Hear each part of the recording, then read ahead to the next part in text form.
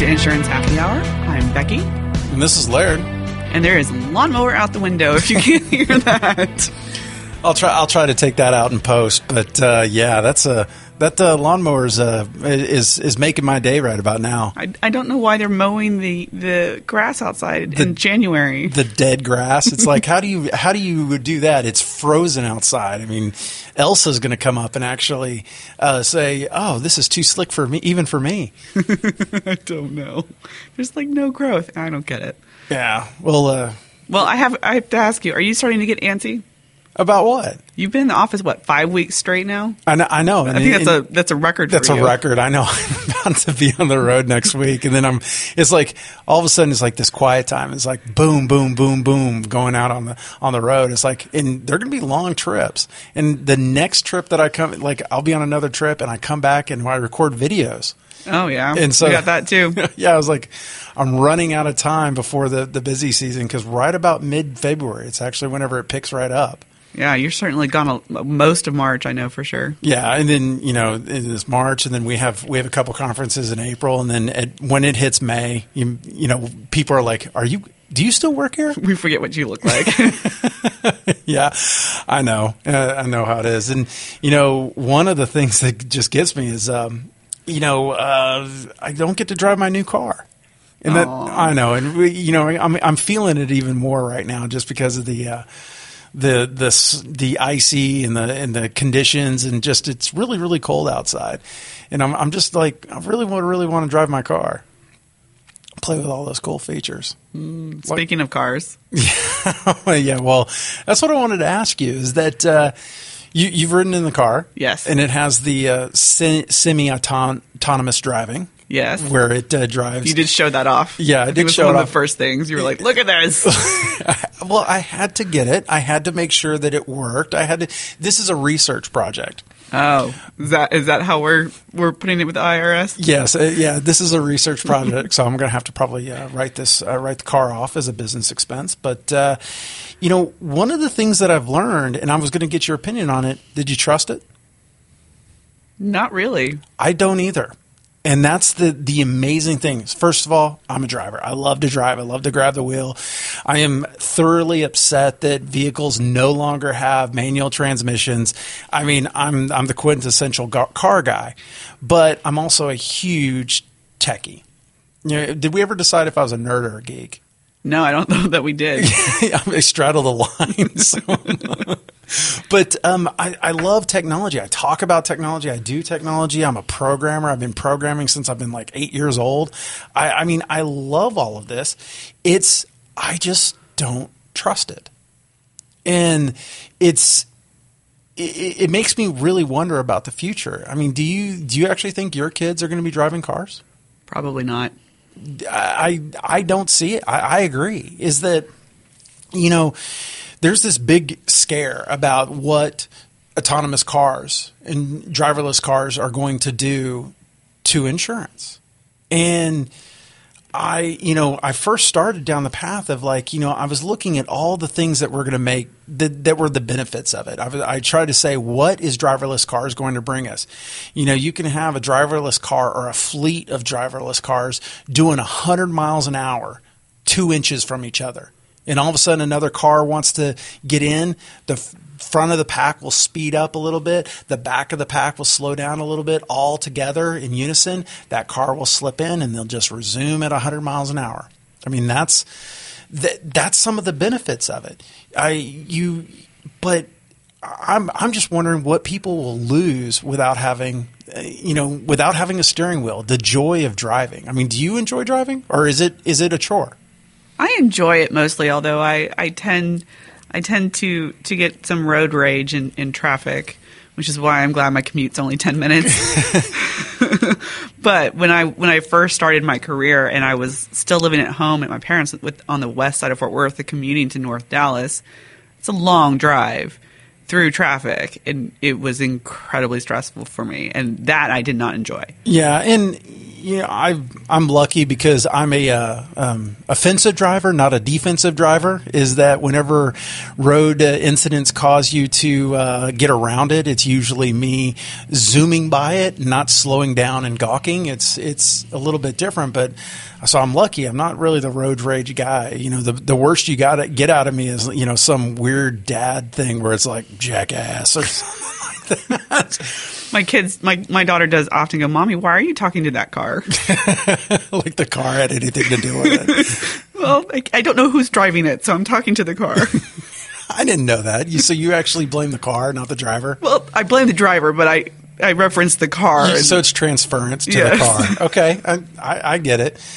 Well, I just autonomous cars just scares the living daylights out of insurance agents. And first of all, they're still going to have to be insured. Yeah, they're still going to have to be insured. But there's big questions if the insurance is going to be with the lease or the payment, or it's going to be included in the price of the car. And I go, well, okay. Also, who's liable? Oh, that's the $1 million question, right? The person who owns the car, or leasing the car, or the company who made the car. Absolutely, is who's the liability, especially if there's no steering wheel. If there's no steering wheel at all, that's going to be the real question. It's like the driver was just, or it's a passenger at that point. Right. You got to change the terminology. It's that's going to be hard. It's no longer going to be driving a car, and then you're going to be like in what's that? What's the Arnold Schwarzenegger on Mars movie? Total Recall. Where he just gets in the back of it and it's got the little dummy driver just so that you have someone to talk to. It's it's going to be like that. So we got to say passengers. So we got to flip over to passengers when we're actually talking about it. But the cars. I mean, what was that article that you had sent over about the lines of code in cars? Well, the article was actually talking about connected cars, not really autonomous cars. But it was saying that automakers, used to make hardware, essentially when they make cars, and now they're making software that we drive. Yeah, that's my boy's Elon Musk, where he really looked at it and he goes, "Hey, cars are a platform. They're the hardware behind it. Think of them as a computer."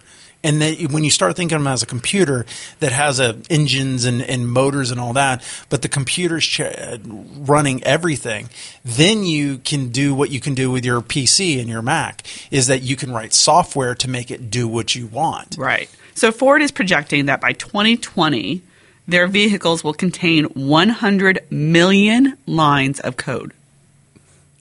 That's a few. Yeah. And just in comparison, the first space shuttle, NASA nerd here, I'm talking to you. Yeah, I go often. Yeah, the first space shuttle contained 500,000 lines of code. Yeah. And think about what it took to get that space shuttle into space. Yeah. And now we're going to have cars with, I can't even do the math in my head that quickly. How many more times code?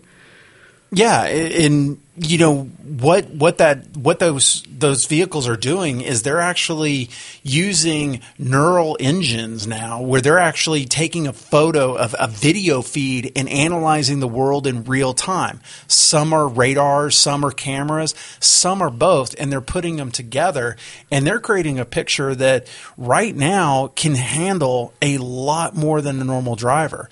I think it was Google's cars. And I think they've now worked with Waymo at this point, but Google's cars drove 1.7 million miles or something like this without a single accident before it was a first accident. A carrier actuary would be like doing backflips with that type of loss ratio. Prices would be cheap. And that's what a lot of insurance agencies and carriers are scared of, is that whenever your frequency goes down, it drastically affects rate, and when you affect rate, it cuts commissions, it cuts profits, and all of that. But for the midterm though, it's the severity is much more, because all these gadgets cost a lot of money on the cars. So there's a short term where these cars are actually more expensive to maintain, but less expensive in the future. But I can tell you, my car has actually saved me from getting in an accident. I broke the rules, is that the car it tells you when it starts up, says, don't let all this distract you. I let it distract me. I was just cool parts. This was like 2 or 3 days after I got the car, and the car started to brake for me because I wasn't paying attention. And I'm like, that works. Backing out a parking spot, that works. Warning when people are coming into my lane, that works. And I'm going, okay, well, I've already saved a payment on this car already because of that. So, but I'm on the fence. I'm on the fence of how long it's going to take. How long do you think it's actually going to take? To be fully autonomous, like no steering wheel? Yeah, for the good majority. Like, there's always going to be, one-offs, exotics. Porsche has said they'll never lose the wheel, stuff like that. I mean, I think you're talking 30 years. I think your number might be right. Looking at some of the, the average age of cars that goes through Turburator, our comparative rater, is like 10 to 15 years. I mean, so there's a lot of cars continuing on the road. I keep my car for 10 years. How long did you keep your car before you got the mom wagon? It was my husband's car that we traded that in for. And I think we had that. I think he had that maybe 10 years, 9 or 10 years. And I just got rid of my car after almost 11 years. And, I definitely upgraded. And we can talk about the connected part of the car later. But it's, I was like, I want to test out all these features. I'm finding that I'm not using it. Just like my last car had a lane departure warning. And that thing would go off if you started to drift over in lanes. Well, it'd start to go off if you drifted over lanes without using your turn signal, too. So that thing was going off every time I changed lanes without a turn signal. I know, poor me. But I turned that off. And probably for the last month, I have not used the autonomous drive once unless I'm in traffic. And then it's fantastic. That probably would be nice. I would probably have less road rage with that. Yeah, well, that was the thing. And this is my next question for you is I was actually on 121 over by your house. And I was going towards the airport. Where it always slows down on that bend. Mm-hmm. And I was driving and I was like, oh, well, this is the perfect time to use it. And for probably 3 miles, I didn't touch the brake, the gas, or the steering wheel in stop and go traffic. Now, here's my question. Here's my dilemma. The entire time I was on my phone. Was this before or after the law passed? It was definitely after the law passed. And I'm texting and emailing and reading news stories and just barely glancing up. Was I breaking the law? Yeah. Okay, but does the law actually take into account the car is driving at that point? Is that not currently? Maybe in the future it will, but not currently. I don't think it would. And that's what I wonder. What's going to change in the world is all of a sudden, then you look at the things that really affect stuff. Is accidents happen when you lose distraction, or when you are distracted, or you lose attention. I mean, if you ever look at almost every accident, DWI, texting while driving, putting on makeup, eating, looking over, whatever it is, but paying attention to the radio, it generally comes down to lack of attention. Just a moment lack of attention, that car stopped in front of you, and boom, you hit them. That stuff goes away. My car stopped whenever I wasn't paying attention. My car drove itself whenever I was, texting whenever I wasn't supposed to. And finally, someone has one too many at happy hour, and then all of a sudden it's like, okay, well, the car can drive itself. It's like Uber, but even more so on demand. It's your car sitting in the parking lot. You hop in, you continue watching YouTube videos all the way home. I mean, it will transform, everything, loss history, everything. It's just the real question is, do you want it now? Or are you ready for it to be in the future? I mean, because I asked you, did you feel comfortable allowing my car, and it does great, drive us for you. But you say you like that. It cuts down on frequency, but you don't trust it. Well, I think it's something that you have to get used to before you really trust it. It's not something I'm going to trust completely from the beginning until I can see it for myself in action. I mean, they can do all the studies they want. I don't know how much I'm going to trust it until I'm actually riding, not driving, in one of these cars myself. So the Google cars that were doing 1.7 million miles before their first accident, and it wasn't even its fault. It was a bus changed lane and it didn't yield right away or something like that. And it's, you wouldn't trust. Would you trust that? I don't know. See, that's the dilemma. But I think that's a dilemma that is the unspoken dilemma when it comes to autonomous cars in this industry. Is everybody like me that's a driver, they don't want it because it's driving. But the people that are kind of apathetic to the whole thing, and they're just like, I could take it if I trust it and all that. But it's a lack of trust. But what I think is really happening is the younger generation, they're going to have complete trust in this. They trust technology. They trust that they don't mind being tracked. They trust everything that technology does. And when you grow up with it, when it's something that you haven't spent 30, 40 years without that technology, and then it gets introduced into your life, you don't trust it as much as if you had it when you were 15. Are you calling us old? Yes, I am calling us old. And notice I said we were both old. I know, and we grew up in the analog world. Yeah. But so it's an interesting discussion that I definitely want to explore more, because I think that it's going to change over time. And everybody, just like I say that we don't know who the winner in InsurTech is. The winners may not even be out yet. The next generation of insurance, of how insurance is bought, sold, and serviced is not even out yet. I don't even think the connected vehicle or the autonomous vehicles are the winners out there yet. You asked people a couple years ago, who would you say is the top dog of what? Of autonomous driving? Google, I guess. I don't know. Yeah, and people will say Google and Tesla, right? Yeah. And the reality is, who is one of the top ones right now? GM. Who introduced the first electric vehicle?